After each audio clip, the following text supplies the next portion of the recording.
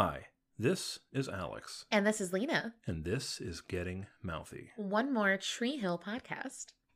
Lena, we're back again with episode number 20. I know. What is this one called? Oh, What Is and What Should Never Be. What is and what should never be. That's a Led Zeppelin song. Is it? I believe so. We'll delete this if I'm wrong. But I'm pretty sure it is, and I'm pretty sure it's a song I really like, actually. I love it. You don't even know. I mean, I know now. You're full of lies. This was a good episode. I like this episode a lot. Me too. It was fun. It is fun. We actually watched this one twice. We watched it a week ago when we took notes, and then we wanted to give you the best we had to offer. So we watched it again right before recording. So hopefully we are about to bring it. I think we will bring it this time. This time. We sucked every other week, but this is going to be the one. This time will be better. This yes. time will be better. All right. So are you ready? I am ready. Do you want me to do a synopsis? Yeah. Let's do a synopsis, Alex. Tell us what it was about. Episode 20. Well, this episode is about Nathan struggling with his cash flow, and he gets a job. I'm sorry. Are you okay, hon? So I started yawning, and I had my face up to the sky like I was a wolf howling, but I had like my mouth stretched open as far as a mouth could stretch into a yawn. And I imagined Alex looking at me while trying to talk, and it made me laugh.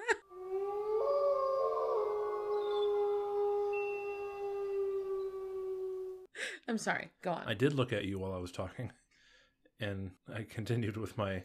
Okay, I'm sorry that I just think things are funny. What can I say? Go on. It's okay, honey. Nathan's cash flow is an issue. He gets a job. Hot and twisted.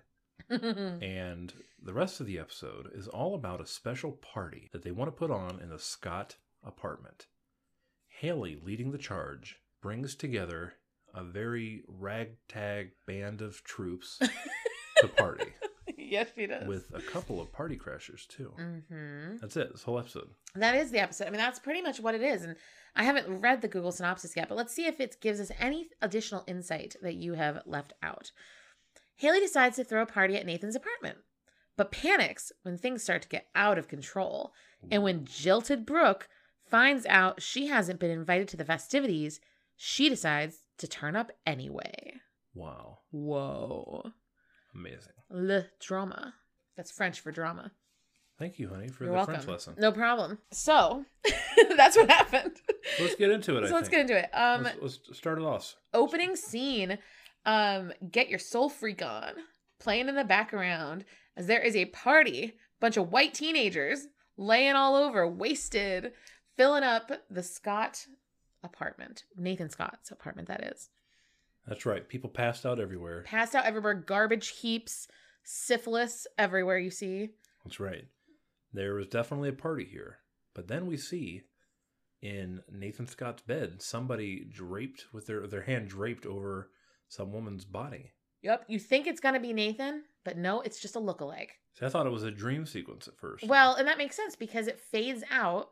That scene of the naked male back fades away into another naked male. Opening up, I don't know if he's naked actually, coming into focus, laying in Haley's bed. So Nathan is waking up with Haley. Was it a dream? No. That was his reality. That party, he just barely escaped with his life. Yeah, I guess Tim has been bringing over a bunch of hot chicks and partying. Hot chicks. None of them are you, Hales. He says with a smirk on his face. Honestly, yes. What a save. Haley is like brushing her hair and shit, and she's like, you know, I had the craziest dream. My boyfriend came by in the middle of the night at 4 a.m., rapped on my window, and here he is again. Have I mentioned this is a recurring dream? Because this is the fourth time in 2 weeks Nathan has shown up at 4 a.m. begging his way into Haley James's bed. Have you ever had a recurring dream, honey? Really? Yes. Well, I'm asking for the podcast's sake. Yeah. Oh, yes. Yeah. All the listeners want to know. Sure. Yeah. Yeah, I've had plenty of recurring dreams. Well, tell us about your favorite / scariest one. Oh, okay. This isn't like a favorite, but it's one that, it's not a good one, but it comes to mind. I had a recurring dream several times in high school. Well, I had two. One was a recurring dream that this boy in my high school was locking me in a gas chamber with Keith Richards and killing me. And Keith Richards surviving? Keith Richards was there. I don't know if he survived or not, but he was a good, bunkmate. but I was being trapped in this like cellar by this boy. And this was a boy that was like in class with me who I didn't even know. I never talked to him, but for some reason I thought he was going to fucking kill me. I had a recurring dream, another one, that I was in a convenience mart and the place got held up at gunpoint with a masked criminal. And I saved the day by somehow shooting the criminal. And then as they fell to the ground, I peeled off their head, their mask, and it was my brother. And I had that dream 3 nights in a row when I was like 16, and I never had it again. What the fuck did that mean? Has Jeremy ever robbed a convenience store? Not to my knowledge. And I don't think I've ever told him that dream before. I don't think I've told anyone. Well, here you are. Here I am. Revealing it for the world. Yep. Have you had recurring dreams? I had when I was a kid. I remember watching the movie Chucky. I don't know if I saw it all the way through, but I was very scared. And I kept getting chased through some kind of giant hotel, some kind of building with plenty of corridors to run. And he just kept chasing me, threatening to kill me. Chucky did? Mm-hmm. Hi, I'm Chucky. Wanna play? Oh. And then one day, I realized that this is a dream. And then I remember flying out of a skylight, kind of like Willy Wonka did at the end of the movie in the elevator. I believe I can fly. So that was my dream. That's kind of brilliant though, actually, because, okay, we will move on in a second, but that is brilliant because actually I went through a period of time where I was having pretty consistent sleep paralysis. This was a few years ago. And my therapist at the time said that in order to escape sleep paralysis, something I could do is create, before I fell asleep every night, think about what would be my way out of a dream so I could stop the dream before it gets there or stop it when it's happening. And he told me to envision whatever I wanted to be an escape. So I envisioned a red door. And then when I was having this happen, I found the red door and I got out. And ever since then, I have not had, I think I may have had maybe one sleep paralysis incident since then. Pretty cool. Anyway. Anyway, back to the episode. Back to One Tree Hill. It's very interesting, though. Well, we think it's interesting. I do. We said we were going to really deliver. I don't know if we are, but whatever. Well, either way. We're having a conversation, you guys. Haley's joking that she's having this recurring dream about Nathan showing up, which he is 4 times in 2 weeks. Mm-hmm. And I mean, I do think it's interesting. How is he sneaking in unnoticed for 4 nights in 2 weeks? He's probably got a tree outside of her window he's climbing up. Maybe. I mean, we haven't met Haley's parents yet. We will. And I think it all makes a lot more sense when you meet Haley's parents. But oh, yeah, definitely. That is the situation. But supposedly they don't know. They start making out or whatever. Well, that's that. Haley mentions, because of Nathan's concern about these parties that Tim keeps having. You're right. This is the most important part. Why don't we have a party? A party to take back the party. Like a take back the party. That's right. As she says. So that's what they decide to do. And then Nathan starts to say, hey, I'm going to roll around on the bed and make noises with you. And she's like, or something like that. And then they start.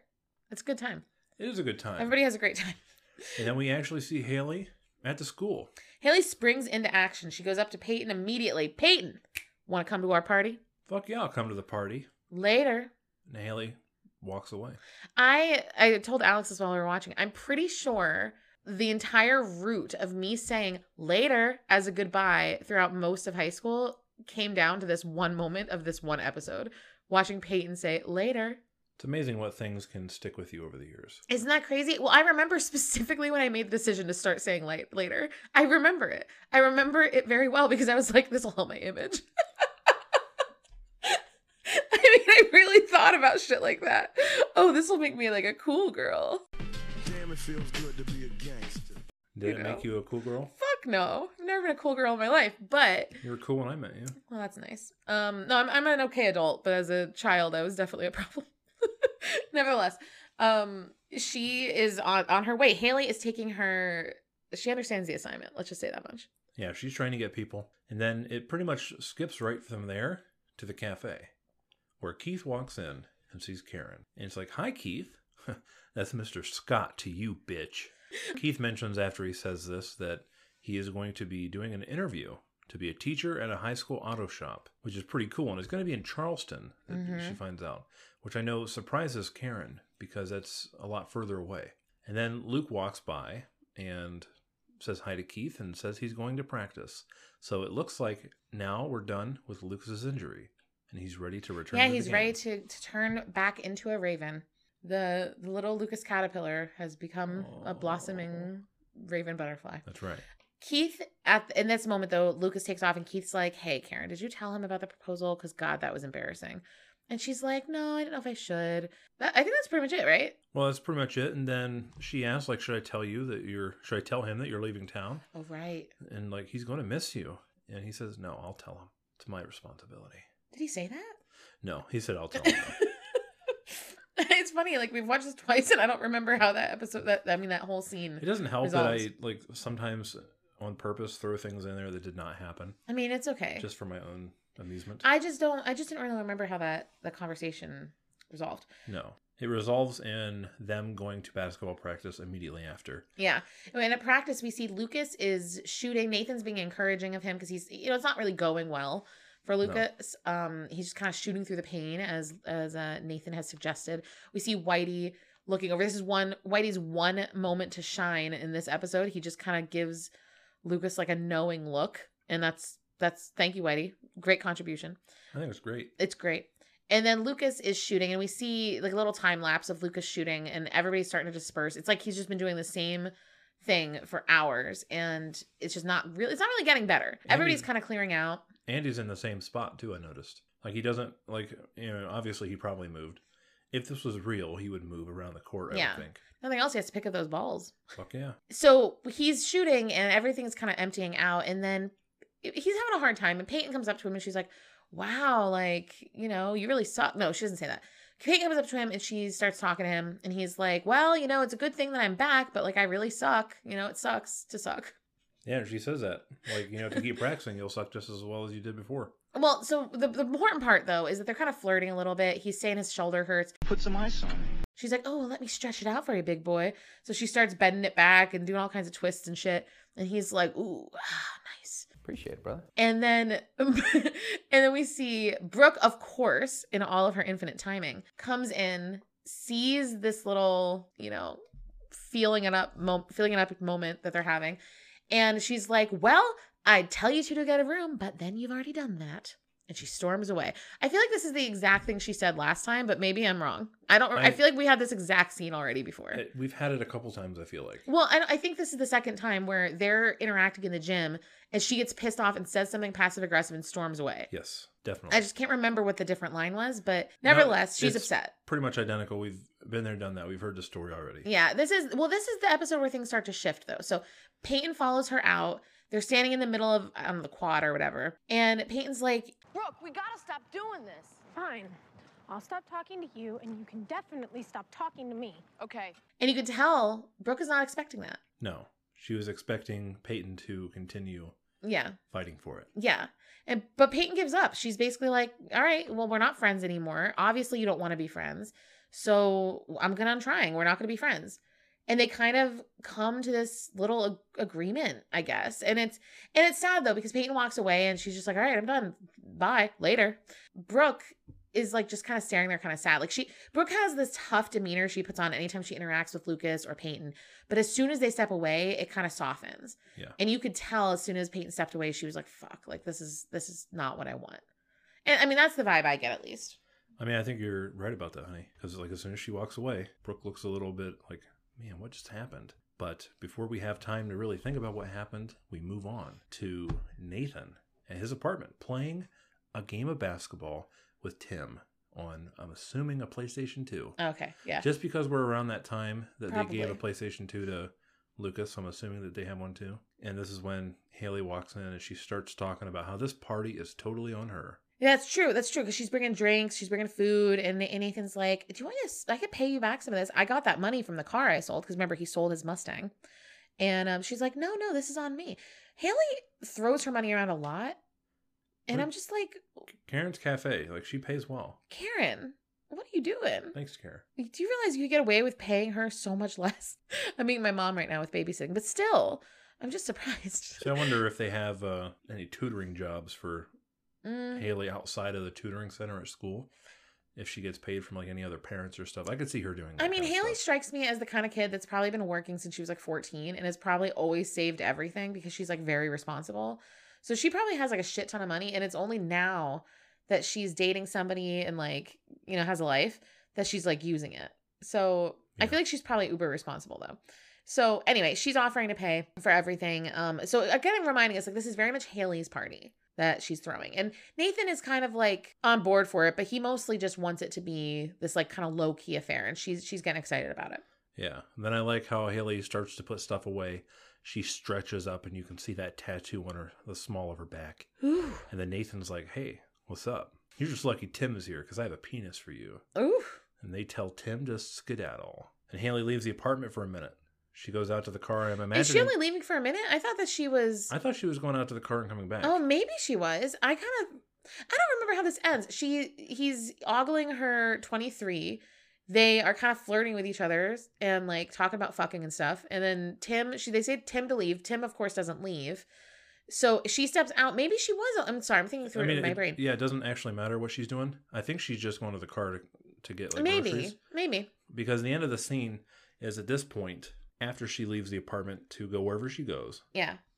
Somebody else walks right in. It's Dan. And before we continue, I have a trivia question. Okay. The game that Nathan and Tim were playing was a basketball game. Yes. What were the two teams that were chosen?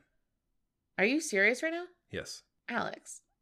I'm just asking. I have absolutely no idea. Because from what I could tell... The Boston Celtics and the Lakers. Wrong. So the Chicago Bulls and the Sixers. No. There's 26 Those are the only other... teams I know. Okay. Well, from what I could tell, because I double-checked this, and one of the abbreviations was TOR, which is Toronto Raptors, and the other one looked like the Dallas Mavericks. Why are these any teams that anyone would ever want to play? Well, see, now it's interesting because you think in Tree Hill they'd want to play as like Charlotte Bobcats or you the sure Hornets. Would think that. I don't know what they were in 2004, if they were the Hornets still or not. The Hornets? I used to have a t-shirt of the Hornets that I used to wear to gym class when I was in second grade. Because I knew that they went to like New Orleans Hornets, but I don't know when they made that change. So I have no idea. I would never have known that. I would never have cared. I reject that trivia question. You don't have to care about it. I reject it. I reject it. So Dan walks in. He does. Dan walks in. Tim turns around. Oh, hey, Mr. Scott. And then the awkwardness sets in. Because remember, the last time Dan saw Timmy, he was wearing a leopard print thong with Deb Scott on her knees, ready to suckle. I mean, she wasn't ready to suckle. She was not ready to suckle, but that was his hope. But that's what Dan thought. That's what Dan thought. So Dan says, how's my wife? And Tim scurries away. Now, I have a question for you. Do you think Nathan knows that went down between Tim and his mom? I don't think so. Doesn't he because Nathan has no reaction. I don't think that Tim would say anything, and Deb wouldn't. Deb wouldn't, yeah, honestly. But what the thing is, well, would Dan not? Well, here's there's the no way Dan wouldn't run to Nathan first thing he could. Hey, girl. If you're guess what happened? If you're wondering why Dan didn't say anything, or like why Nathan didn't question this, it's because I think he just didn't like that Dan was suddenly here, because he never told Dan where he lived, and he just shows up out of the blue. Oh, I don't think. Well, I mean.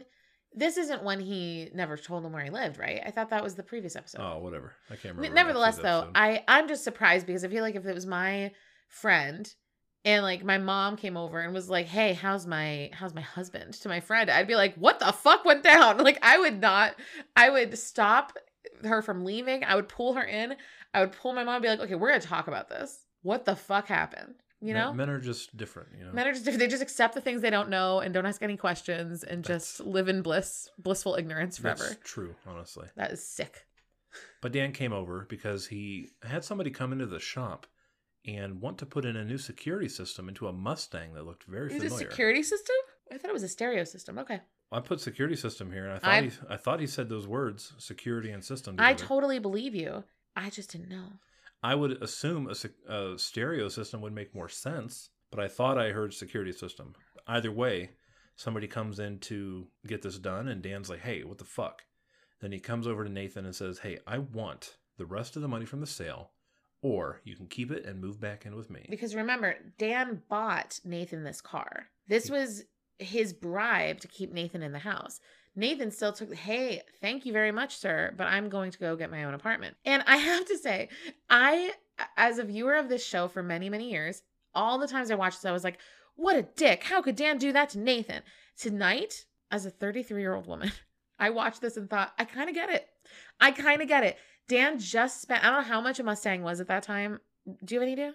I don't know. I would say 20 to 30,000. That's what I said. I had said 30. I have no idea whatsoever. Yeah. Say $25,000. Dan just dropped that shit like a couple weeks ago, maybe a month ago at this point.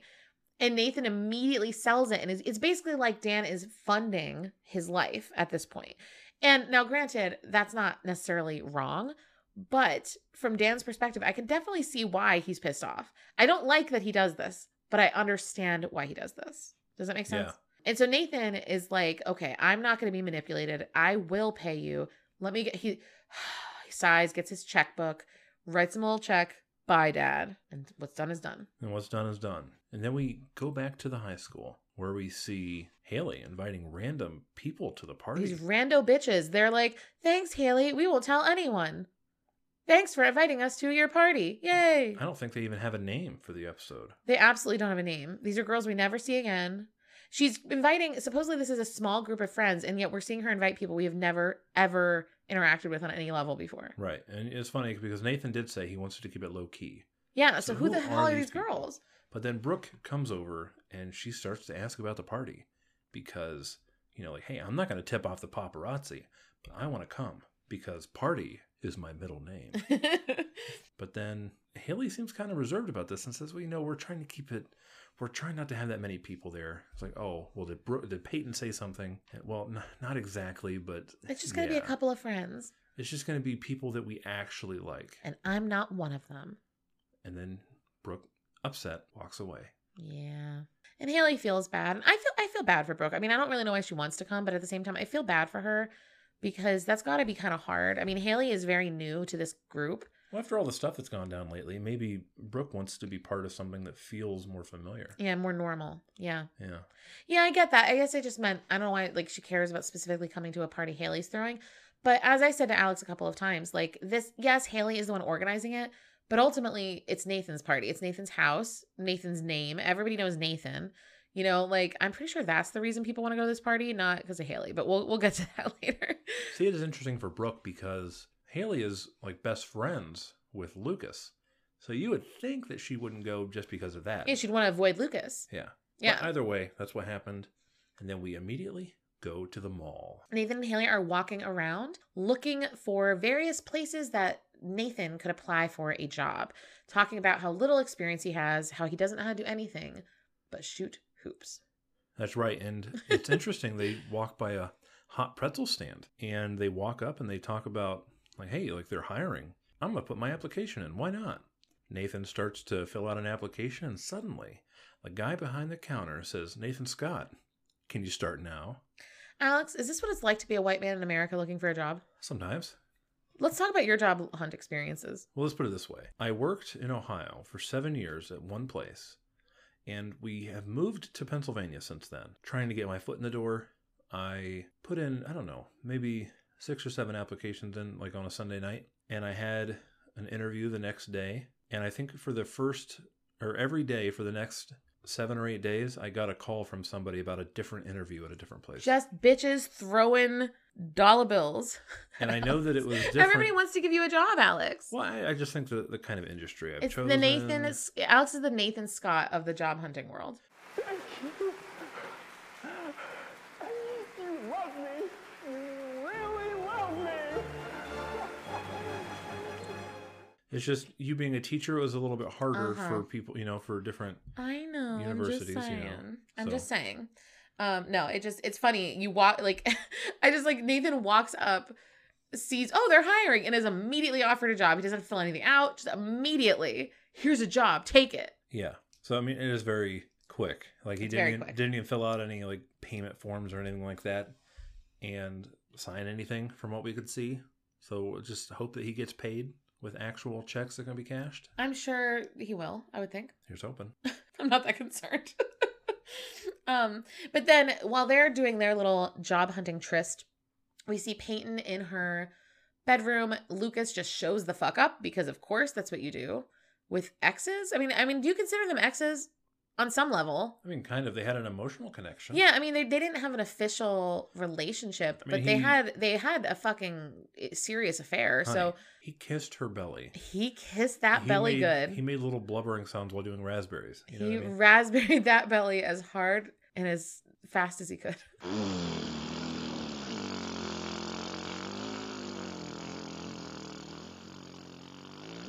He brought Peyton to orgasm within 13 seconds doing that.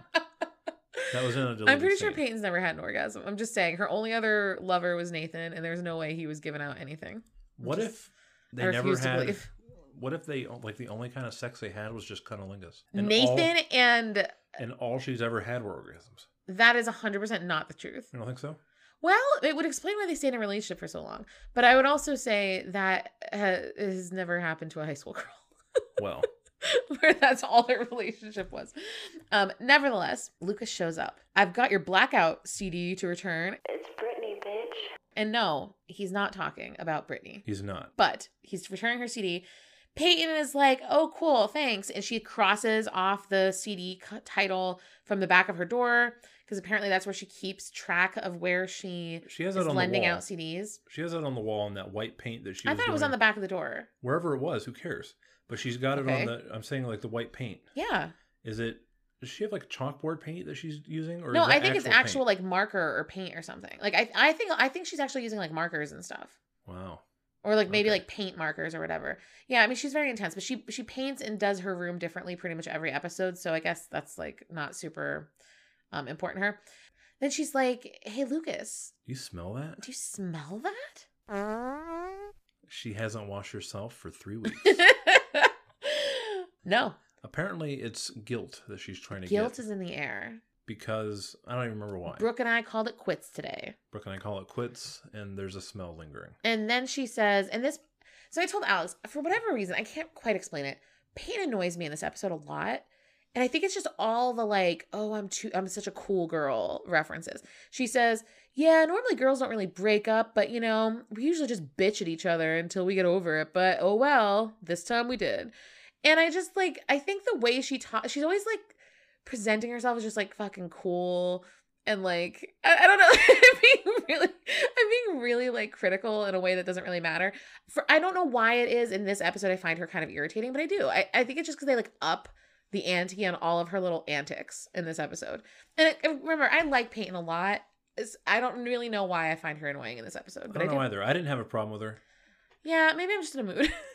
Maybe. I mean, I thought she was fine because it truly feels like in this episode to me that she's moving on from that saga with Brooke and Lucas. At least at this point, I mean, she is. that's what it feels like to me. She is, because actually in this exact moment she's talking about them calling it quits, and then she says, you know, but let's talk about something better. Haley's throwing this party. How cool are you gonna go? And Lucas is like, well, I guess so. And Peyton says, well, why don't we go together? Not as a date, just like us hanging out, just having fun. What do you mean? Just having fun. No date. That's what she's. I know. Were you saying the same thing? Well, I had just said the whole thing. So when you said, what do you mean? I was like, well, there's nothing else to say. I know, but he said the same thing, and then she had to elaborate. I know, but further. she had said, do you want to go together? And he goes, well, what do you mean? I don't know. It doesn't matter. Moving on. Moving on. So you could tell because I think he says like, well, won't that cause problems? And she was like, listen, like, We're not going to make out. yeah. We're not going to argue. Just fun. I want to be friends. Yeah. She, anyway, she says like, listen, with Brooke, because I think he says, what about Brooke? And she's like, listen, you could date Brooke, you could fuck Brooke, You can You stick your could- finger in her ass. whatever you want to do to Brooke is fine, but you and I can still be friends. No big whoop.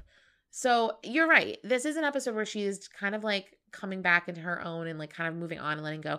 I will say that the last several episodes too, I think Peyton has been a more side character to other people's drama. So this is the first time we're really kind of revisiting with where she is emotionally since like Yeah. a lot of shit went down. And I don't know. I'm not saying she's doing anything wrong. I think I just feel like they're trying really hard to make her like a cool girl that just is like down with the guys in this episode. And I just find there's something annoying about it. I don't know mean, why. She is trying to be a cool girl because then she goes over to her record collection. This is Hey Luke, listen to this. While This she new pulls Rat out album. A new Rat album. 80s never- metal thing. I've never heard of Rat before. Let me just say something. I have owned a lot of vinyl records in my life. My collection of its largest was about 250 albums. Now it's about 100. I think it's about 100, right? It's about 100. When I had like 250, that did not take up that much space. Peyton probably has like 1,000 albums here. Like, I'm not kidding. Like, she probably has about 1,000 albums just in the little bit that we see there.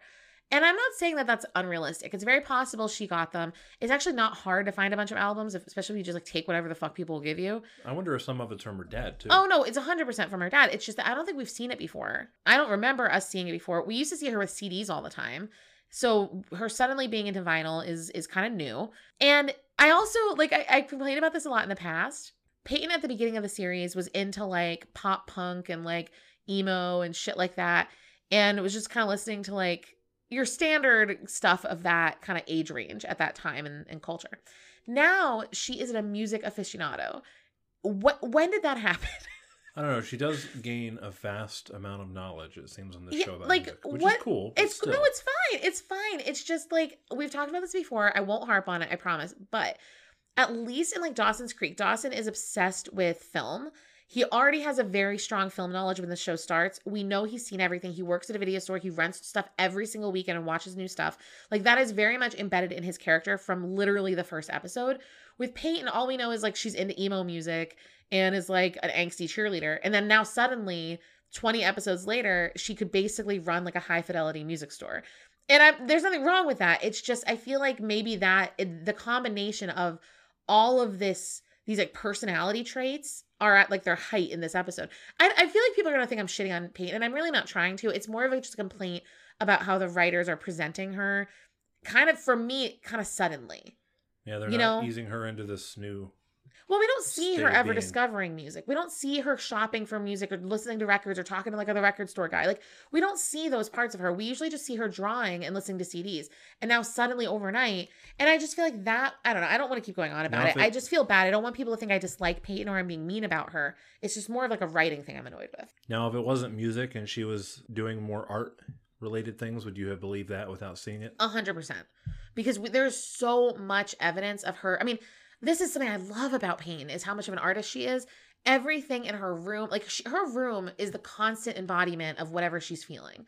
I love that every day, every episode, her room looks a little bit different, whether it's furniture moved around, new stuff painted on the walls, new colors, new portraits, new sketches, whatever. She is constantly evolving in her art all the time. And I think that's really cool. She also references her sketches a lot.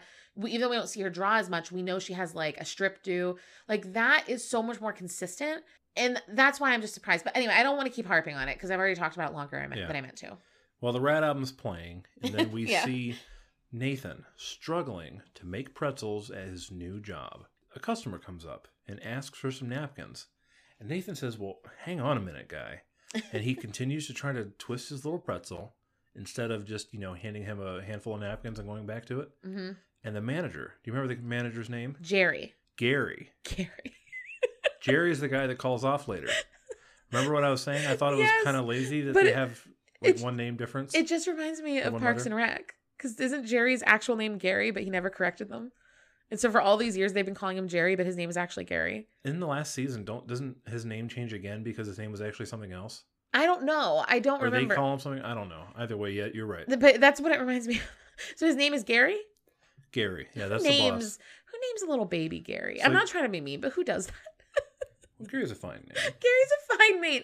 I'm not saying there's anything wrong with the name Gary. It's just when your name is Gary, there's no way you're believable under the age of 30. Like it seems like a fake name unless you're 30 years or older. Okay. Anyway. Any Garys out there, let us know if that's your experience. Yeah, let us know what you think. Do people not believe it was your real name until you hit 30? But he comes up and he tells him there's an acronym that you need to live by. Mm-hmm.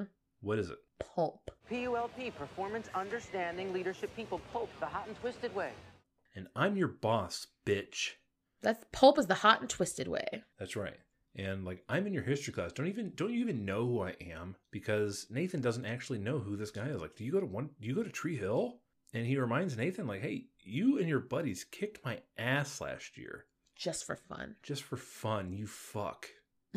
And then that's the scene. Like Nathan's like, wow, I didn't know that. But I have a trivia question for you. Uh-huh. So this is a good one, I think. You're not going to get this one either. But the soft drink machine for the fountain drinks. Oh my God. What drinks did they have on the fountain machine? Let's think about this. Minute Maid lemonade and Lipton iced tea. Okay. They had Pepsi. Oh my God. Pepsi. Pepsi. Pepsi. Pepsi. And Pepsi. All 6 slots on the fountain machine were all regular Pepsis. What the fuck? I thought that was very interesting. That is fucked up. What kind of mall is this? I know. Shit place. Honestly, the only good thing is that carousel people get fucked on. That's right. Well, I just thought it was weird when I saw... that's really, really strange. I mean, that's why I definitely would never have remembered that. I was thinking about like Auntie Anne's pretzels, and I used to get lemonade there, and Yeah. I used to get one of the cinnamon. What makes me wonder, Sugar like when they pretzels. pay a company to use their... Like, doesn't a company pay to like be in a show? Or if, even if yeah. they have to pay them, like maybe it costs more to have different variety. I wouldn't think it would if it's Well, I the would same... think the Pepsi company owns several different types of Yeah. drinks, right? So I would think they would have variety. See, honestly, it reminds me now, I'm remembering there's a certain soft drink that's featured quite regularly later in the show. Later in the show. So I'm... No spoilers. No, I was about to say it too. No spoilers, Alex. Okay. Well, anyway, that was like it had nothing to do with anything, but I just thought it was interesting that the Pepsi machine or the fountain drink machine only had one drink. I think it is too. I do want to say something else though about this scene. So Nathan is in his like second or third hour of this shift probably. I mean, this is his brand new job. We're assuming that it's the same day, right? Well, That's he what I says you think. could start now, right? And so then Right. later we see him But working, so it makes sense. I don't think this episode flashes forward because at the very beginning of the episode, when they're in Haley's room, he says Saturday. So I don't know what days they go through. Well, we saw Haley at school 2 different times inviting people.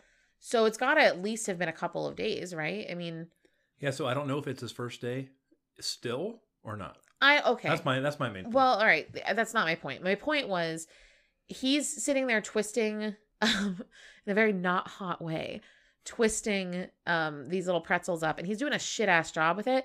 And Gary is just fucking watching him flabbergasted, mouth agape at how bad he is, but then never seems to teach him how to actually do it because we see Nathan have like 50 fucked up looking pretzels coming out of the machine and Gary's like, get it together, bitch. But like, Gary, have you ever trained someone before? Maybe this is why people keep quitting. Well, honestly, like in the food service jobs I've been in, it was always a problem with people training and not realizing that it's my first day. I don't know the back of my hand, like the back of my hand, the menu, like they do. I always had trouble like doing everything because they didn't explain everything. But my point is that he's actively watching him fuck up pretzels and then bake them and then take them out enough that we have a huge pile of fucked up looking pretzels. Why was he not stopping him and being like, yo, you can't bake those. Those are bad. That's all part of the plan. That's because they can eat those pretzels then. Okay. So Gary's doing that just to make sure there's a bunch of rogue pretzels that they're not actually able to sell because they're not good enough That's quality. They're not Gary's- up to the pulp standard. That's Gary's breakfast tomorrow morning. What? That's sad for Gary. It's sad, but it's Poor amazing. Gary. What an amazing life. Although definitely I understand because I used to mess up donuts on purpose when I worked at the donut store just so I could eat them. Now, granted, I ate them even if they weren't messed up. That was just what I did. That's very funny. Just donut after donut. God, I gained 20 pounds in like a month and a half working at a donut place. It was terrible. I can only imagine how many I'd gain. It was a bad time. Anyway, so I just want to mention that because also Alex and I are big fans of soft pretzels. We actually make them quite a lot at home. And it's not that hard to twist a pretzel, guys. It's not. It's actually pretty easy. So Nathan, you might be a killer on the court, but you are But a lot of a it too. disaster in the It seemed like doing it in the air. not in the other court. You're not so good. Yes. I think doing it in the air seemed to be his issue. Like if you weren't trying to twist his pretzel in the air, maybe he would have like. He's such a succeeded. showman. He has to do everything at this like Nathan, it's not all about you. No, I feel bad for Nathan. He's never had a job like this before. He doesn't know what he's doing. Has he ever had a job? No, he's never had a job before. I mean, this is his first time. This is hard for Nathan. I'm really just kidding around. Like I feel like this is hard for him. So I get it. Anyway, that's that. We move on. Lucas comes into the cafe and Karen is sitting there wrapping up a tie as a gift. And Lucas is like, yo, is that for me? And she's like, actually, this is for Keith. He is interviewing for a job and he's thinking of moving. My notes are really bad. I just realized I'm like skipping a lot of stuff. So Well, this is also the point that she tells him that Keith proposed and that she said no.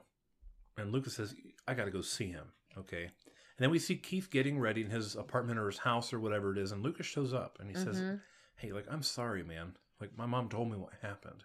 Why didn't you tell me? You know what's funny about the scene, though? Can I just say one thing? What's funny about the scene is Lucas comes over and says, Keith, I'm sorry, man. And immediately Keith's like, oh, it's okay. And then Lucas is like, I don't understand why my mom told me what happened. I don't understand what happened.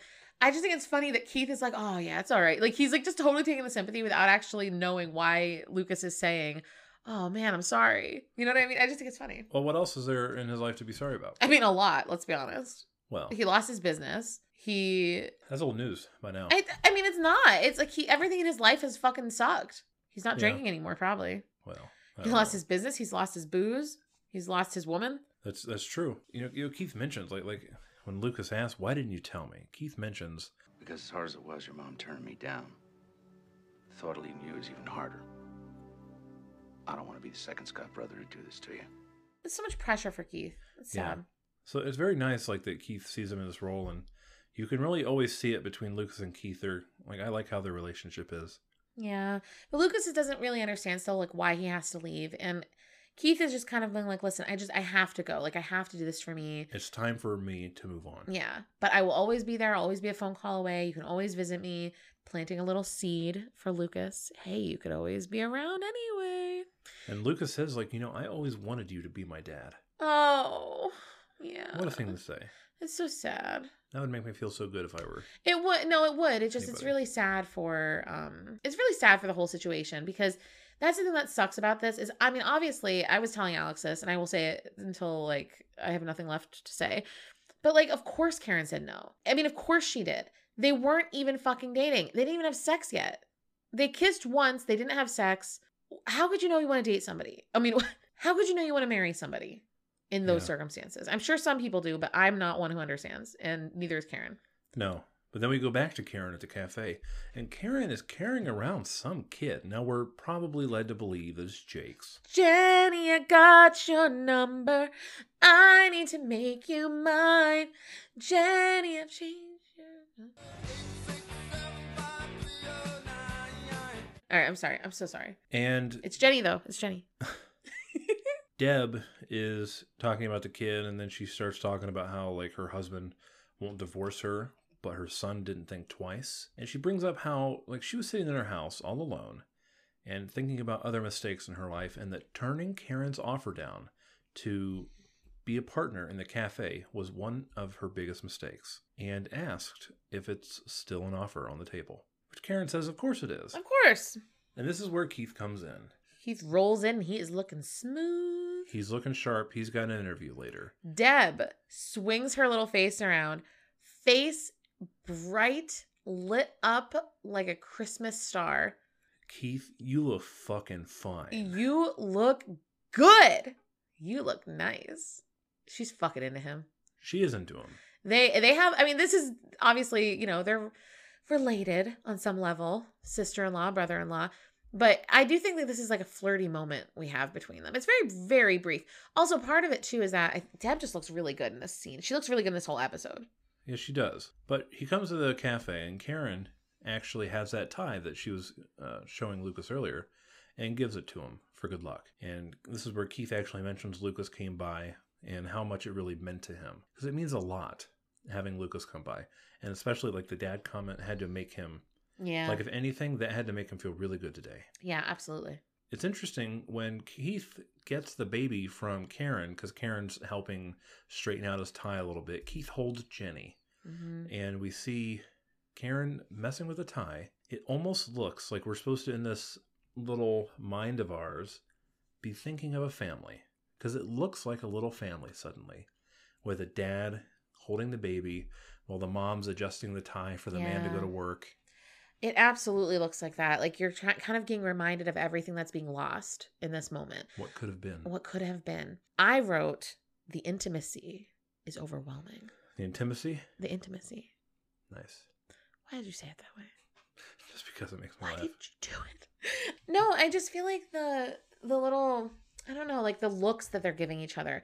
She's like putting the tie on and he's looking at her and they're quiet and there's so much like between them. I mean, I know that I mentioned Deb being all like, flirty or whatever. And I'm very much over exaggerating that. But anyway, you see, they have that minor little moment where she's like, oh, you look great. With Keith and Karen, though, it is like there is a different layer, another layer of intimacy and connection between them. It's very apparent to me in that scene. Me too. Now we go to Nathan's work. Yes, Nathan is still sucking. And the guy is getting angry. That's what I wrote in my notes. Well, it's interesting because he's actually on his phone talking to Haley. That's right. Which is interesting because I'm not used to making personal calls while I'm at work. Gary isn't either. Like, listen up, Scott. Make a call in your own time. Nathan doesn't know how to be. He does not know how to be. It's like, you need to stop. I need this job. I need this job. I don't have a rich daddy to crawl back to. Like, I'm assuming Gary is his boss. Who's the boss of Gary? That's what I want. Who is the boss of Gary? I definitely some like businessman from Georgia just like owns this little unit. And he's never been there. He's just hired some teen managers to work 28 hours a week on their own for $7.25 an hour. And that's it. That's pretty much it. It is Gary or it is no one else. I remember making that much an hour back in like 2000. I remember making less than that. 14. I remember well, no. So here's the thing. At this time, this was in 2004. I got my first job in 2003. Or maybe 2002. I can't remember. 2002, 2003.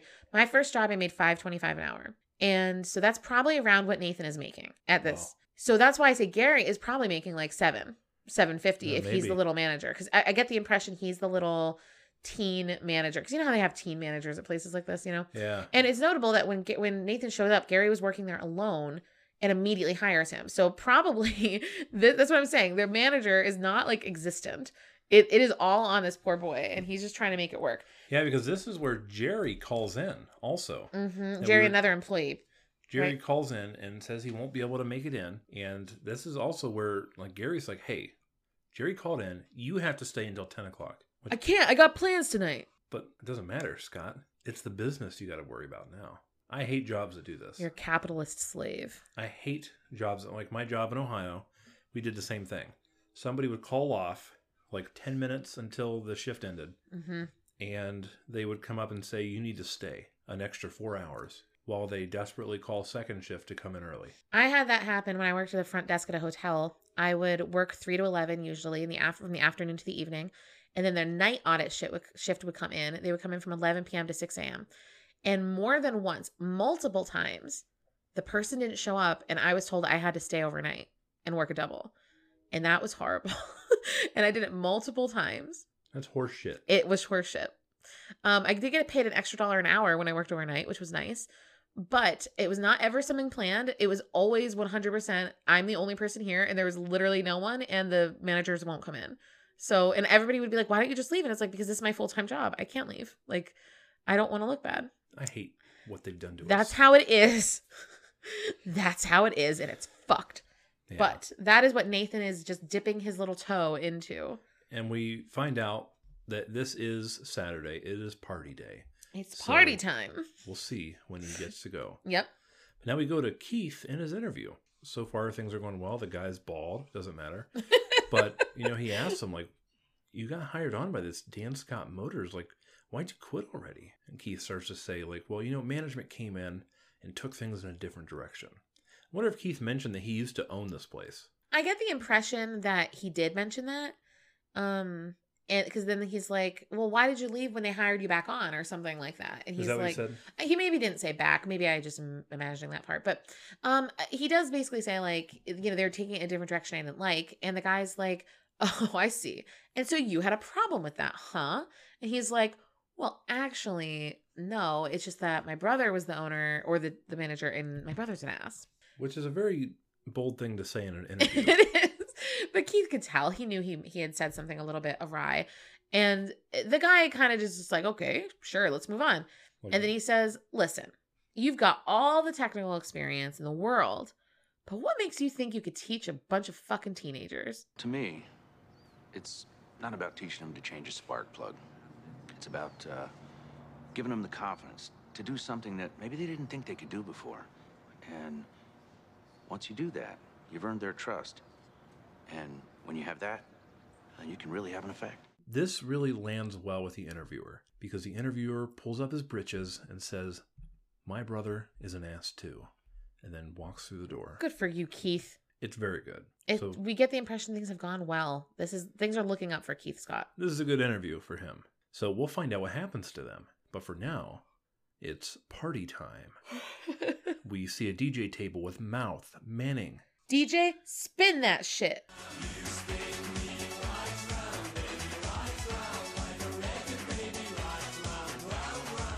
That's right.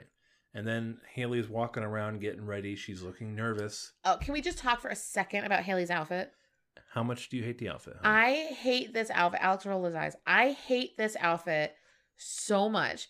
Listen, I can't even explain why. Okay, let me try. The skirt. I hate how long this skirt is. I don't have anything against a long jean skirt, but I really dislike the length of this particular skirt.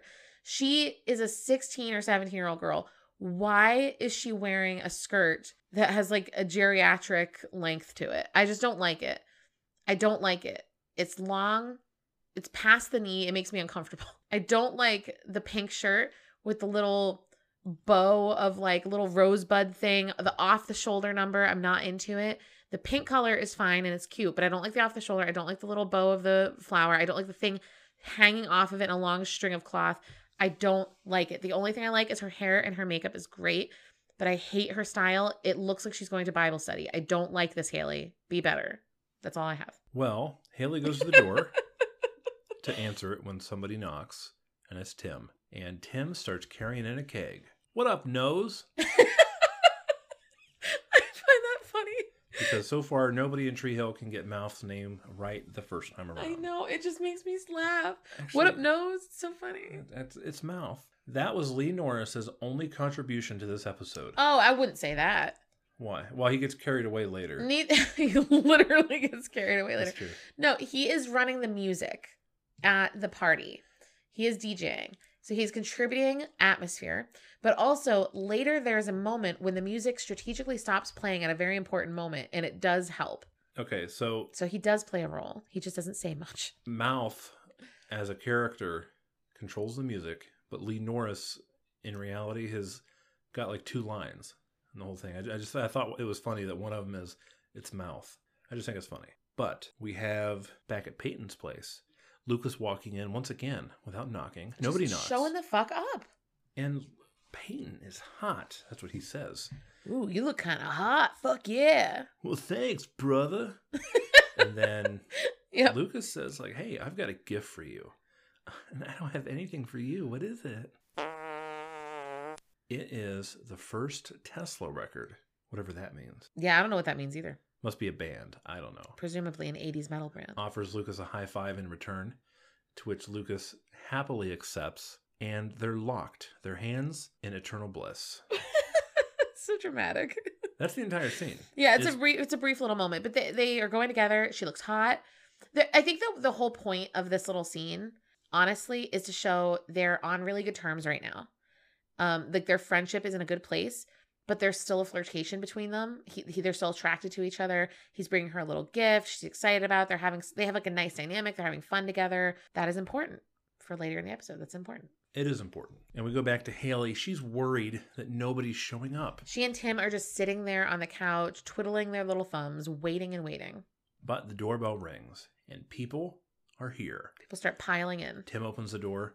He hugs this first girl that comes through. Then suddenly, like a clown car, finally getting all of the passengers out, people just keep shoveling themselves in. Yes. And they're not only shoveling themselves in, but they're shoveling food down their gullets in the form of celery sticks. Yeah, she actually, I thought it was interesting for some like high school party with alcohol that she has like a vegetable tray. She has a vegetable tray filled with really precisely cut celery sticks. And then some girl comes over and gets an entire handful. An which is awesome. entire fistful. Like as if she's not sure if she's going to see celery again. So she wants to make sure she makes a lasting moment and impression with I'm it. glad we watched this twice because I didn't notice. Oh, that I the first definitely time. didn't notice that. I just thought it was so funny that these people pour in. This girl like runs her hand through the whole fucking vegetable tray and scoops up every last morsel of celery that she can.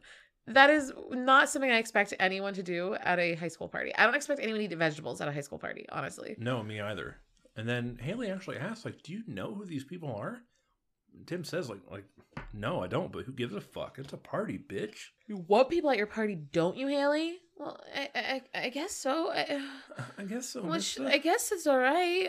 And then she walks over to the corner and just looks uncomfortable. She's not happy. But we go to somebody else that didn't get to come to the party, that didn't get an invite. Brooke, looking like a bad bitch. Woo! Love her. She's sitting at a bar with a drink in hand because apparently underage drinking is very prevalent in Well, Tree that's Hill. apparently that's what you do when you're 17 and like disappointed in your ex-boyfriend. You sit and drink at a bar. I don't know. Like that's not. I don't. This is a sequel to Cheers. Maybe this is What- what it is. You know? What a very adult way of responding to sadness. I just think it's interesting.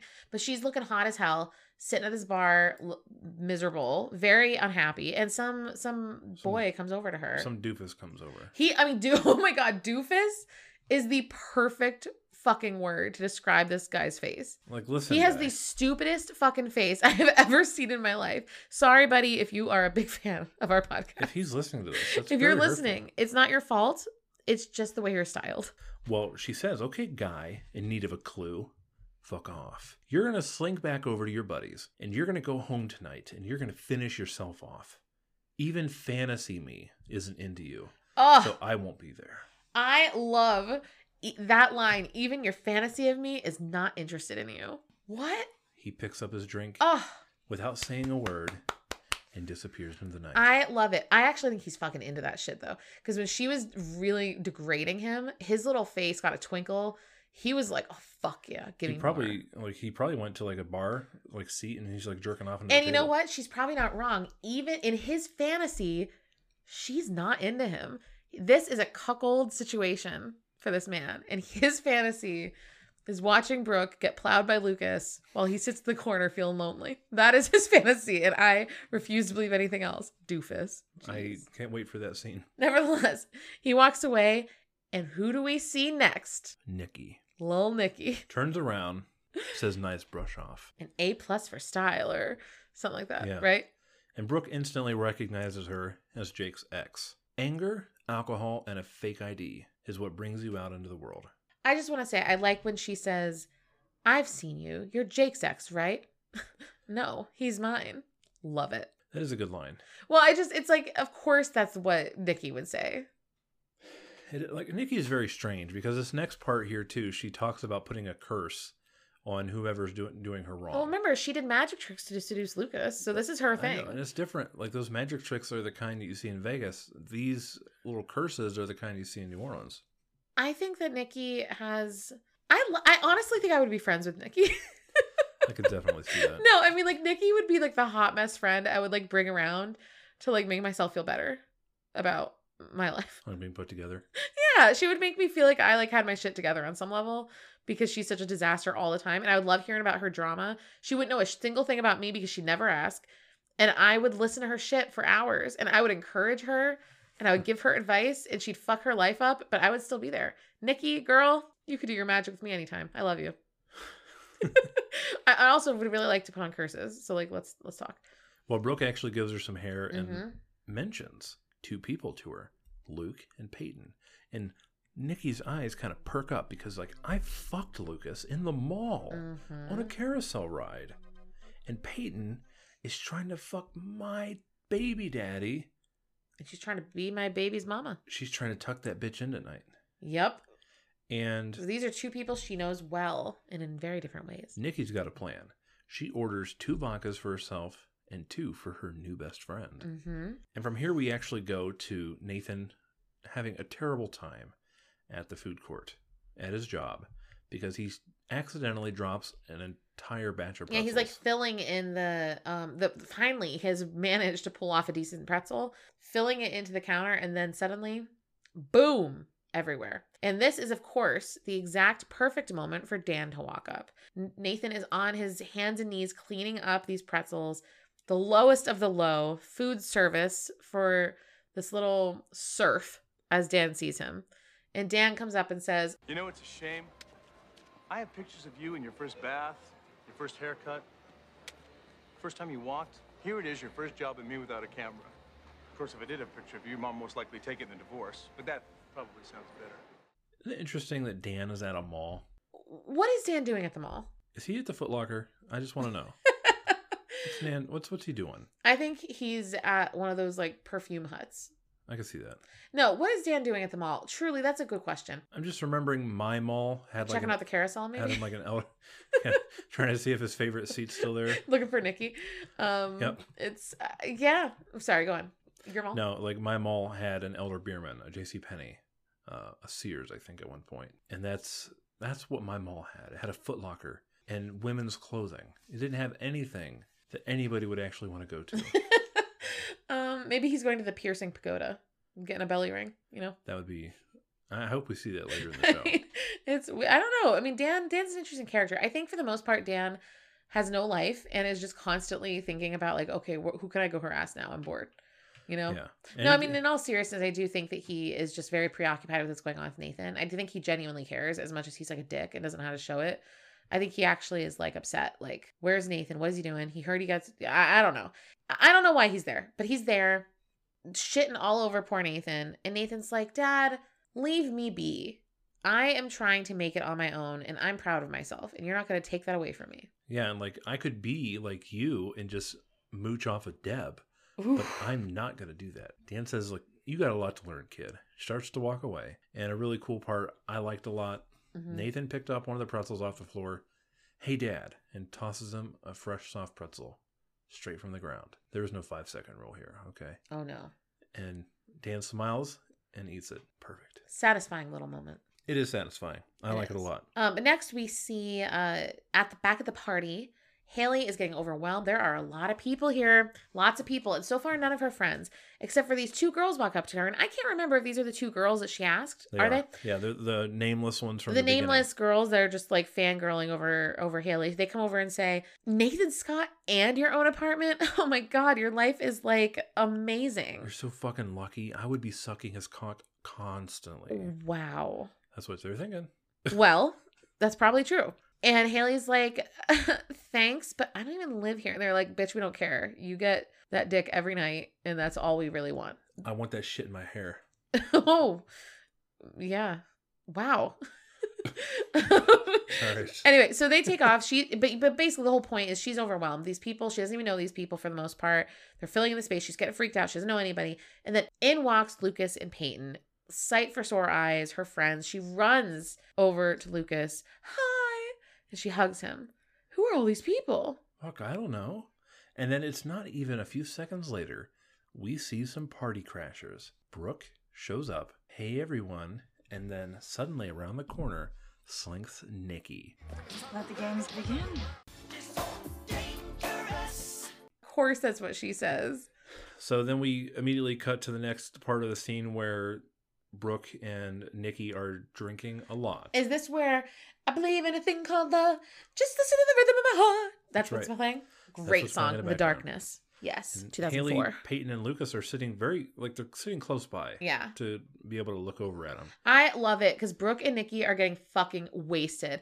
They are just downing vodka over and over. They are rolling around on the couch together. They are a dynamic duo, and I'm about it. They are. And Lucas is sitting there. I think it's kind of weird. He goes to this party and he's playing like his little electronic game. He didn't come to party. He came to play a game. The girls walk away to check something because somebody broke something in the background. Luke, by himself, has a visitor because Nikki comes over and says, "Where's Jake?" Like, he's working tonight, Lucas says. And then Nikki asks, like, do they have a carousel in this place? Nikki can only get it up for a carousel. That's it. It's funny that that's her of course kink. they don't have a carousel. It's a fucking 1-bedroom. And then like Lucas like asks, like, will you please take Brooke and get her out of here? And Peyton comes over at this point. And Nikki goes, I thought I smelled something. you know, that's skank. And it's coming from you. And Lucas chuckles. And this was Lucas's mistake. Oh yeah. He chuckled at a woman That he fucked. that he fucked on a carousel Mm. that wants to get him back.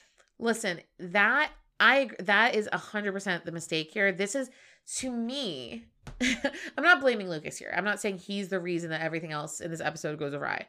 But this is a turning point to me for Nikki because when it comes down to it, Lucas did have sex with her. They had a night together.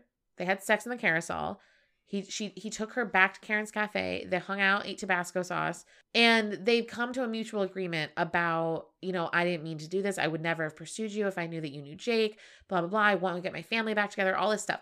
They know each other on a level. And then Peyton makes this shitty remark of calling her a skank, and Lucas laughs openly about it in front of her. That is hurtful. I'm sorry. Nikki may come off like fucking crazy, but Nikki is still a woman. And that would be very hurtful for any woman who had sex with this guy to have him kind of publicly make fun of her like that. It would be hurtful. And so, of course, it makes her pissed off. Then as they walk away, Nikki is just getting started and starts pouring herself another glass and drinks another glass of vodka. Which my question during the episode is, why doesn't she drink out of the bottle? Because I feel like she's wasting a little plastic glass here. Yeah, I mean, she's clearly like solo cup. Not like... she's like very set on getting drunk, so I'm not really sure why she's not drinking it straight from the bottle, but whatever. From the bottle, who cares? Well, either way, though. Nikki's just getting started. We flash over to the food court, where Nathan is sweeping the floor, and Gary, he asks, like, Nathan, do you remember homecoming? And Nathan's like, yeah, I remember, dude. I kicked your ass. Mm-hmm. Sorry about that. I am. Why do you even need this job, Nathan? And Nathan actually gets real with him and says, if I can show a judge that I can support myself, then things will be okay. But if I can't, I have to live with Dan. I do like here that Nathan is saying, like, because like this guy Gary is like, I feel like you can tell he kind of enjoys having a little bit of this power because he's never had power over somebody like Nathan before, and he has a little bit of this power, and I think he clearly likes it. But I like that Nathan actually says, listen, I genuinely need this job. I'm genuinely going to do my best. But if you're going to just give me shit, you might as well just fire me now. Like, this is not worth it. I could find another job. Like, please just understand, like, I'm sorry about what happened, but I am trying here. I really appreciate that Nathan says that. And I think that Gary does also. Because at that point, Gary's like, okay, listen, like, you've done a good job. You can go. I know you have a party. Like, everybody in school's been talking about it. Yeah, he says he'll let it go, but he needs to step up. Oh, yeah. But then he does bring up that party, which Nathan at the last, well, you can drop by if you want. And then Gary says, emphatically, pry your lips off my asshole. Get your tongue out of there too, bitch. Stop licking and get to your party. See, it's weird to imagine this scene because when he says that, when you say it like that, honey, now I'm imagining like the entire time they were talking to each other, he was on all fours with his head turned around looking at it. Stop it. No. So that's not what was happening. Just no, for you out there. What's happening at all? What's wrong with us? Why is our mind going here? Yeah, you got a very dirty mind. I know, it's terrible. Since we've started this. No, I just think it's funny that he says it. I told Alex, I turned to him during this, I cannot picture saying that sentence to literally anyone. Pry your lips off my ass. I just like, especially some like random person from school. I just can't fathom saying that. I just think it's very explicit. It is. I don't know. I know all it means is like stop kissing my ass, but it just feels, I don't know. Anyway, we go back to the party. Brooke is getting more alcohol. Peyton comes up. You know Nikki? She says. You're that tallish lying person I know. She's always been a tall girl. Why don't you crawl back to Lucas? And Peyton just says whatever and leaves. And Brooke sits there and she's still thinking about this moment earlier. Yeah. When they said they weren't going to be friends. That's definitely popping up in her head right now. Oh, absolutely. Absolutely. But while this party is raging, Nathan tries to call Haley. He's sitting on a bench somewhere. I imagine he's waiting for a bus or a ride. Or a ride, yeah. And he gets no answer. Poor Nathan. He's having a hard night. But speaking of hard nights, Deb at the Scott house, she is getting drunk. She is drinking expensive wine. And she's splitting some additional stuff up. She is currently sorting through Dan's trophies, his basketball trophies. And just at that moment, Dan walks in. Oh, are you splitting those up too? I wouldn't even dream of keeping you from your pride and joy or whatever. Like, why are we going through this charade? You're going to be unpacking all of that later, Dan says to her. And then starts to complain about how it's Deb's fault for Nathan getting a job at the mall and is ripping us apart. And then Deb walks over to the box of trophies, drops it. And it's like, are we just going to stay here all night and drink cheap wine and trade insults? Wine's not cheap.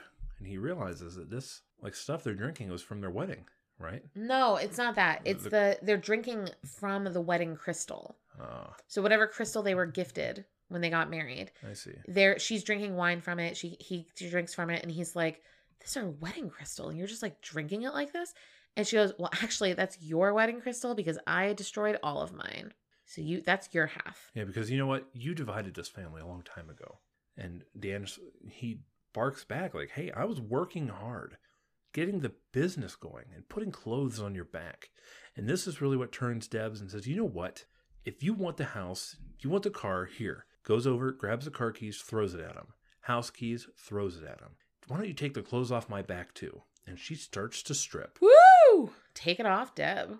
Woohoo! And he stops Deb right before she takes her bra off. He says, "What are you doing?" I don't want the car keys. I don't want the house. And I certainly don't want your clothes. You know what I want? Your pussy, bitch. Wow. What are you going to say? That's fine. I want you. And she's like, "No." And she slaps him. And then he's like, "Oh, fuck, baby. I want it even more." And then they start going the fuck at it. They do.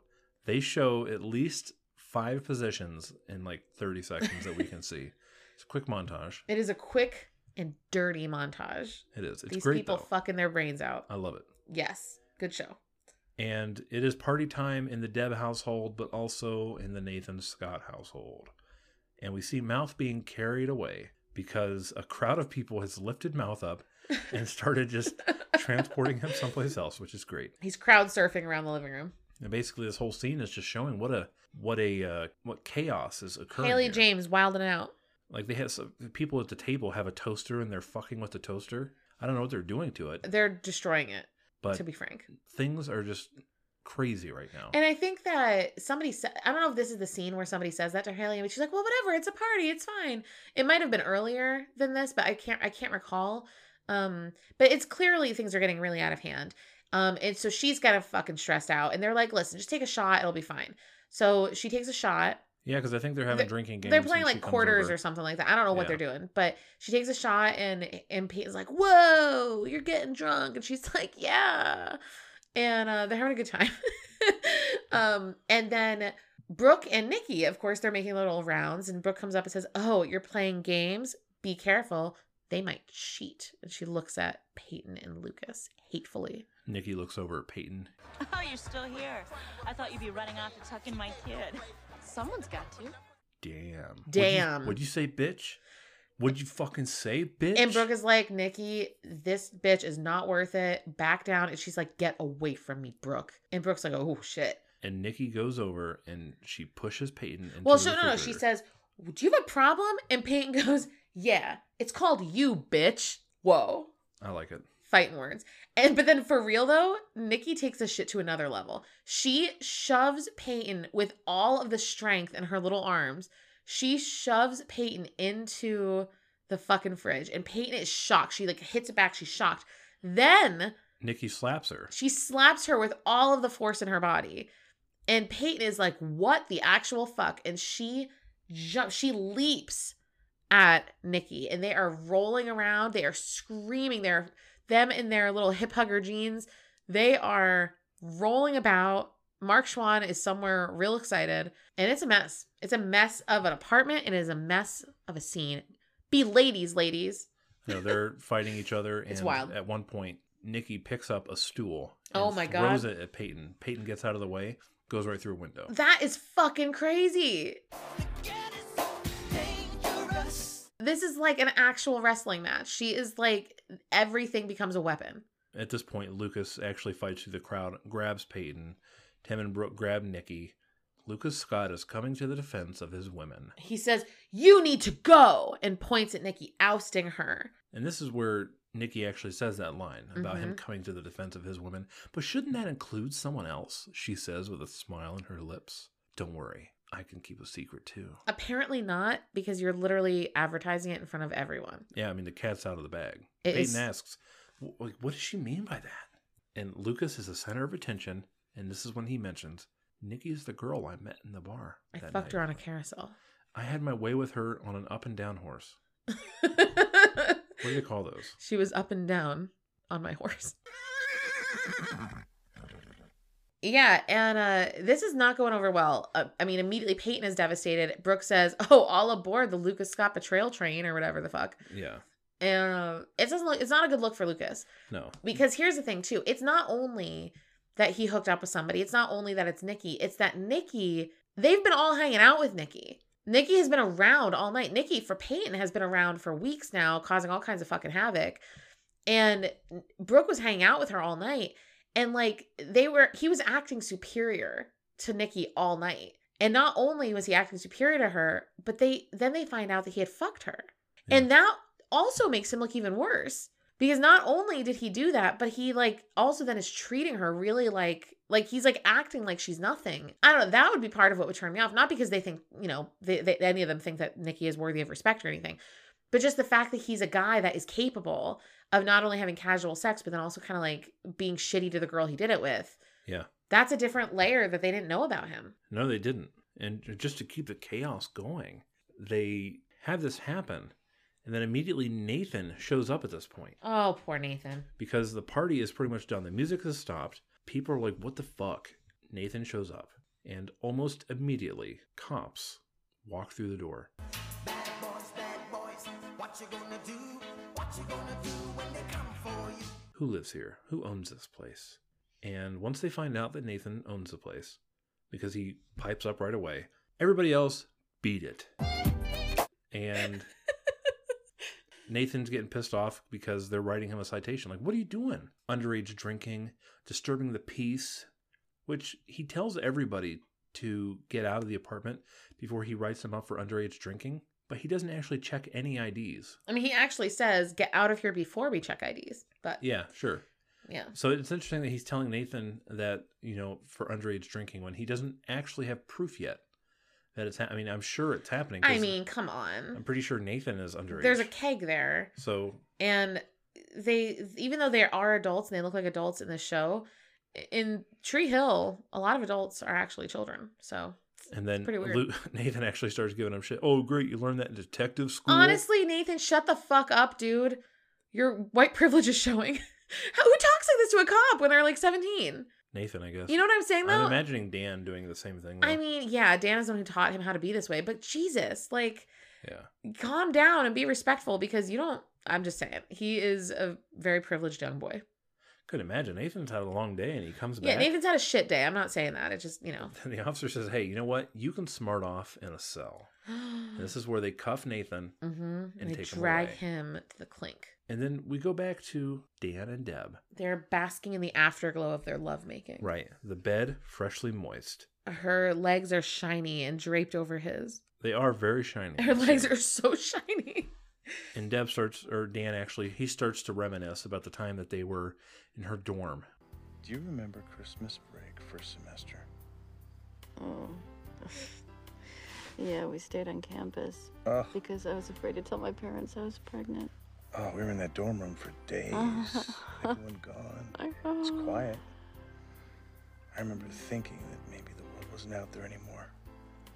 Maybe it's just the two of us. And all the trouble outside's just gone away. Because then the telephone rings. That exact moment. And it's the sheriff's department, mentioning to Dan that Nathan has been arrested. Yep. Dan doesn't tell Deb, but he gets up and gets ready and said, Who's that? That was the real world. It's still out there. I gotta go. And he goes off to get Nathan. And poor Deb has no idea that her son got arrested. But it's interesting because when Nathan gave the number to call, he gave Deb's number. Mm-hmm. Of course. So, which makes sense. He expected Deb to show up and then Dan comes. So that's got to be confusing for him. Yeah. You know? So Dan goes and he picks up Nathan. And is basically like, you know, this is the sign. This is clear. You need to come back with me because you are not capable of running your own life. You're a fucking wreck. And Nathan's like, no, I'm not going home with you. I refuse.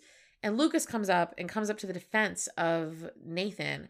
Oh, and look, the disappointments keep coming. Oh, yeah. Yeah. Let me get this straight.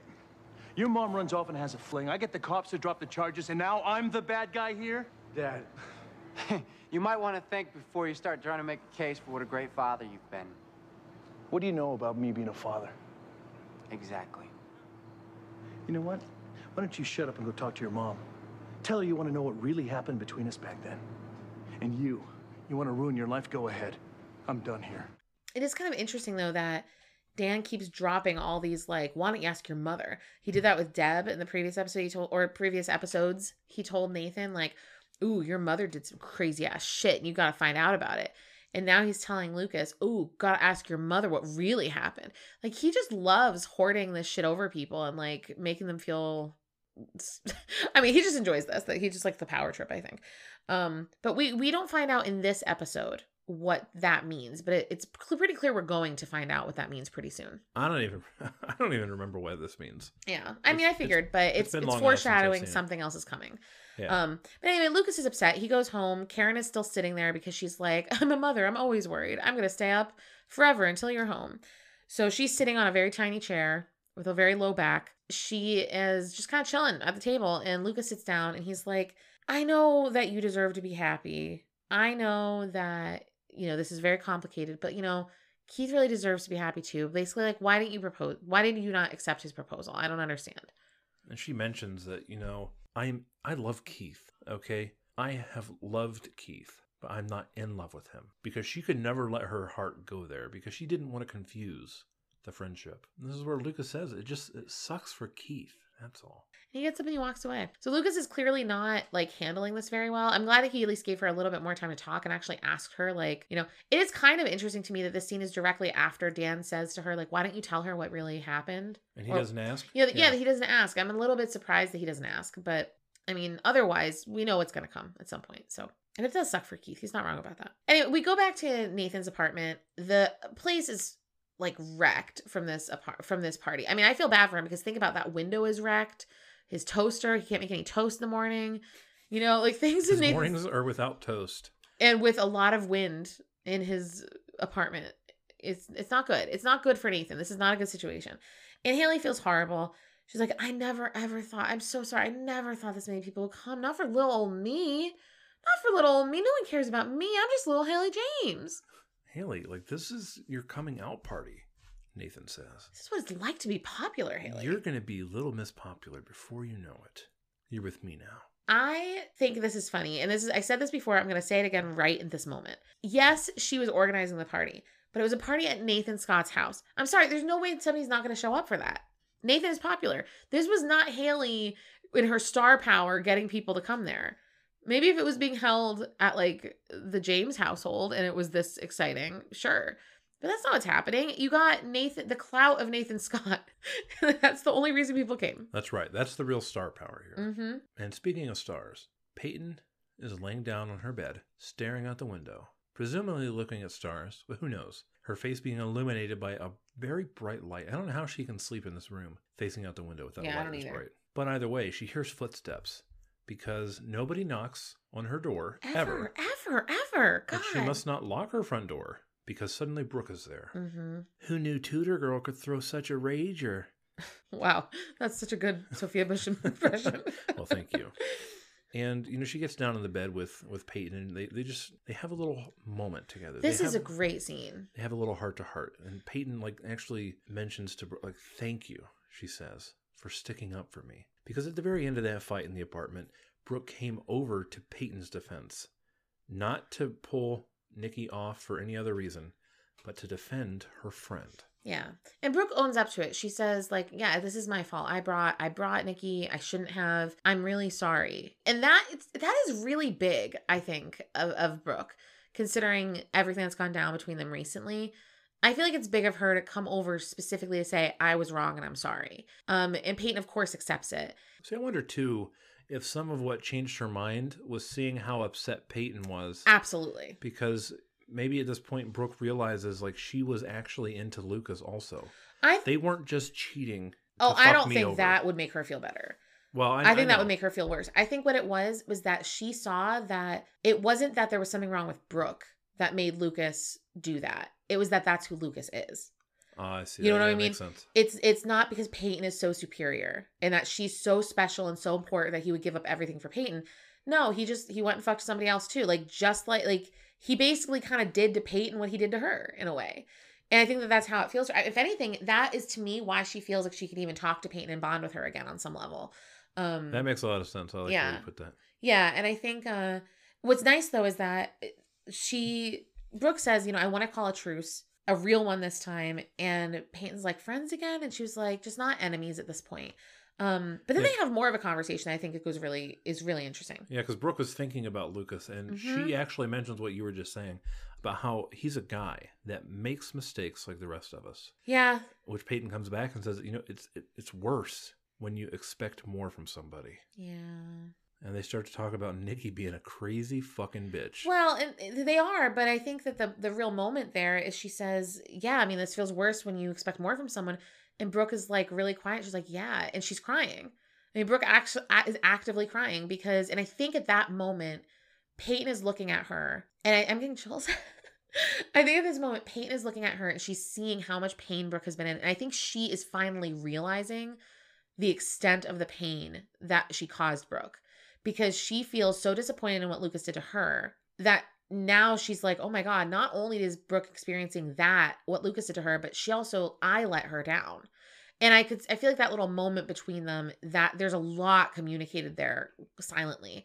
But then Brooke kind of breaks the awkwardness of the crying and is like, yeah, Nikki's a crazy bitch, isn't she? And they kind of laugh, and it's nice. Like it's a really, really good moment, I think. And also, God, Sophia Bush is so distractingly beautiful. I just like can't.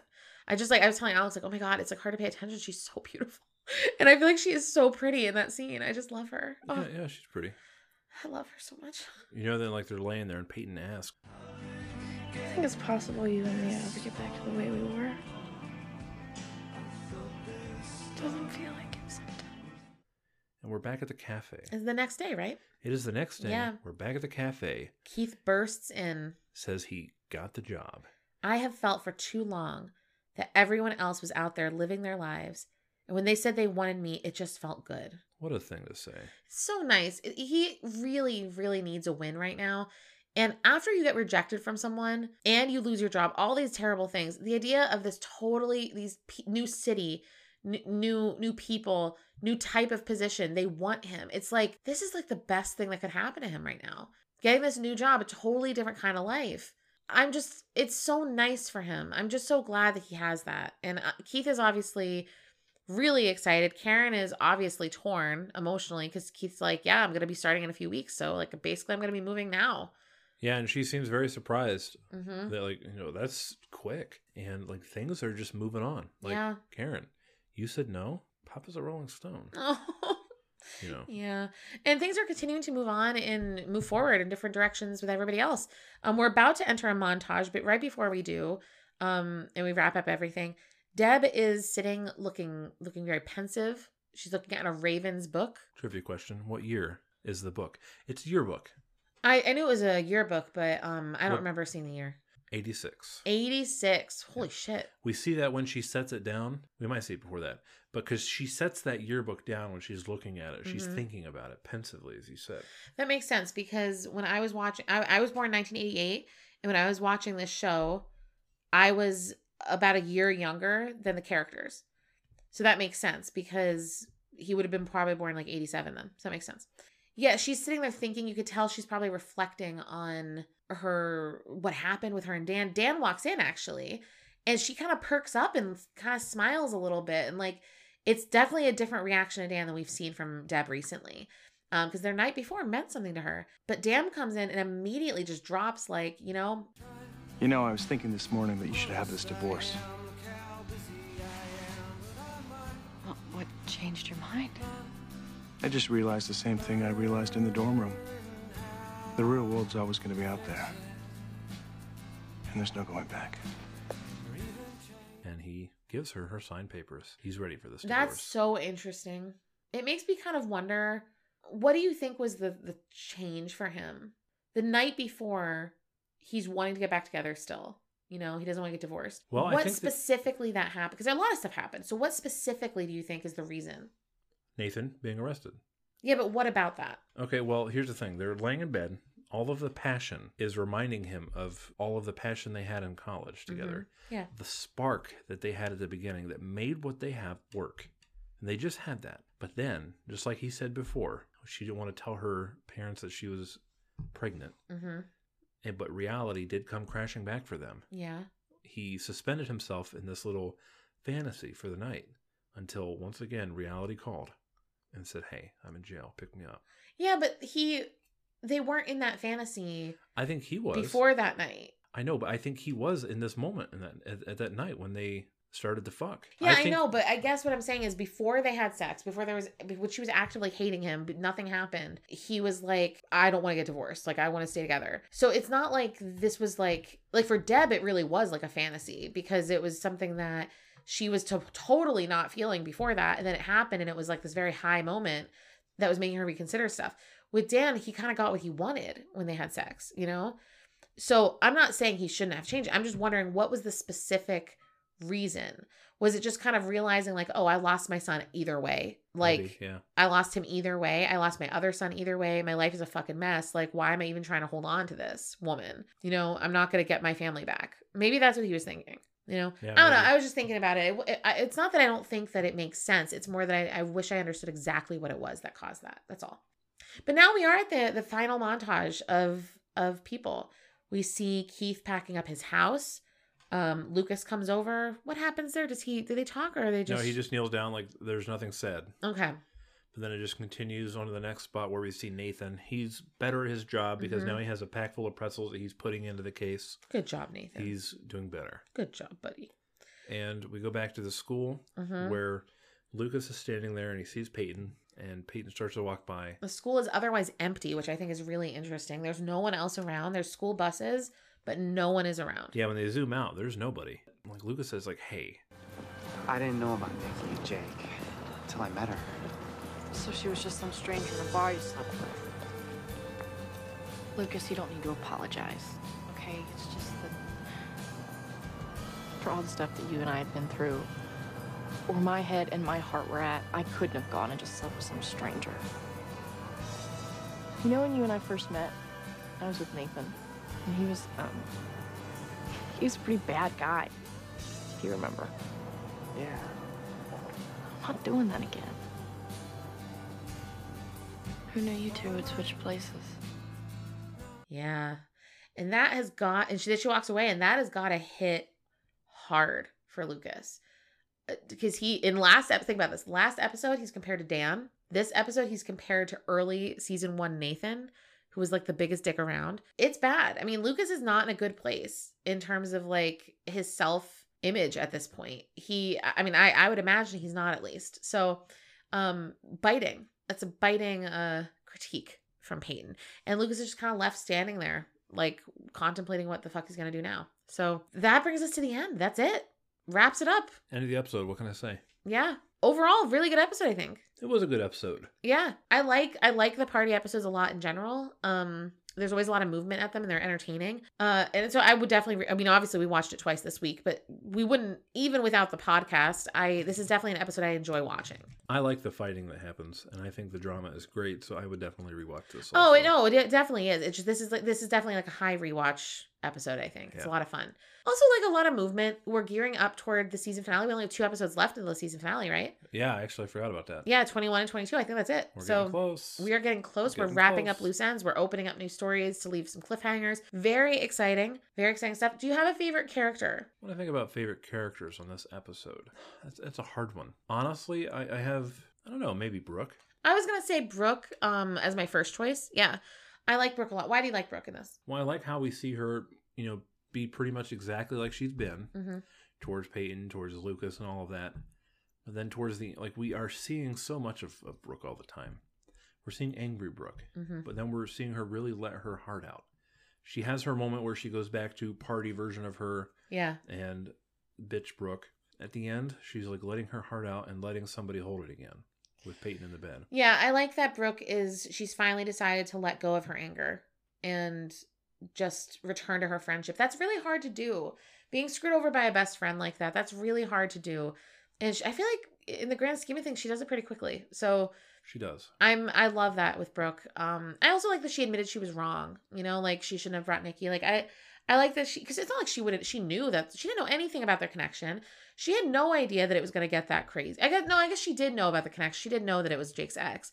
So I guess there is that. She did know a little bit of the drama was going on. But she probably didn't know that, like, everything going on between Peyton and Jake. Yeah, she certainly didn't know about Lucas. Nobody knew about Lucas. Right. Now everybody does. So I like that she owns up to it and admits that was a problem, that she caused an issue there.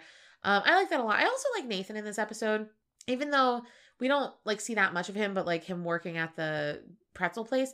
I like that we're seeing him have to. We see him growing up a little bit in this episode. Absolutely. Yeah. I mean, not only does we start out with him not wanting to be around the parties all the time, and he kind of wants a more calm life, but then we also see him like taking responsibility for things and like really trying. It's nice. It is nice. It's nice to see. There's no one I really dislike in this episode. As I talked about it, I was less annoyed with Peyton. I mean, honestly, I don't really know why I was so annoyed with her before. I think she was overall okay. I think it was just that one scene you didn't like. I don't know what it was. I get weird about things sometimes. I don't know. But yeah, I think that's it, right? That is it. Yeah, good episode. 2 more left for the season. Very excited to see how it develops. It's been a while, so that'll be fun. So we're very excited for next week's to see what happens. Absolutely. In Tree Hill. Absolutely. So, thank you for joining us. Thank you very much. This was Alex. And this was Lena. And this was Getting Mouthy.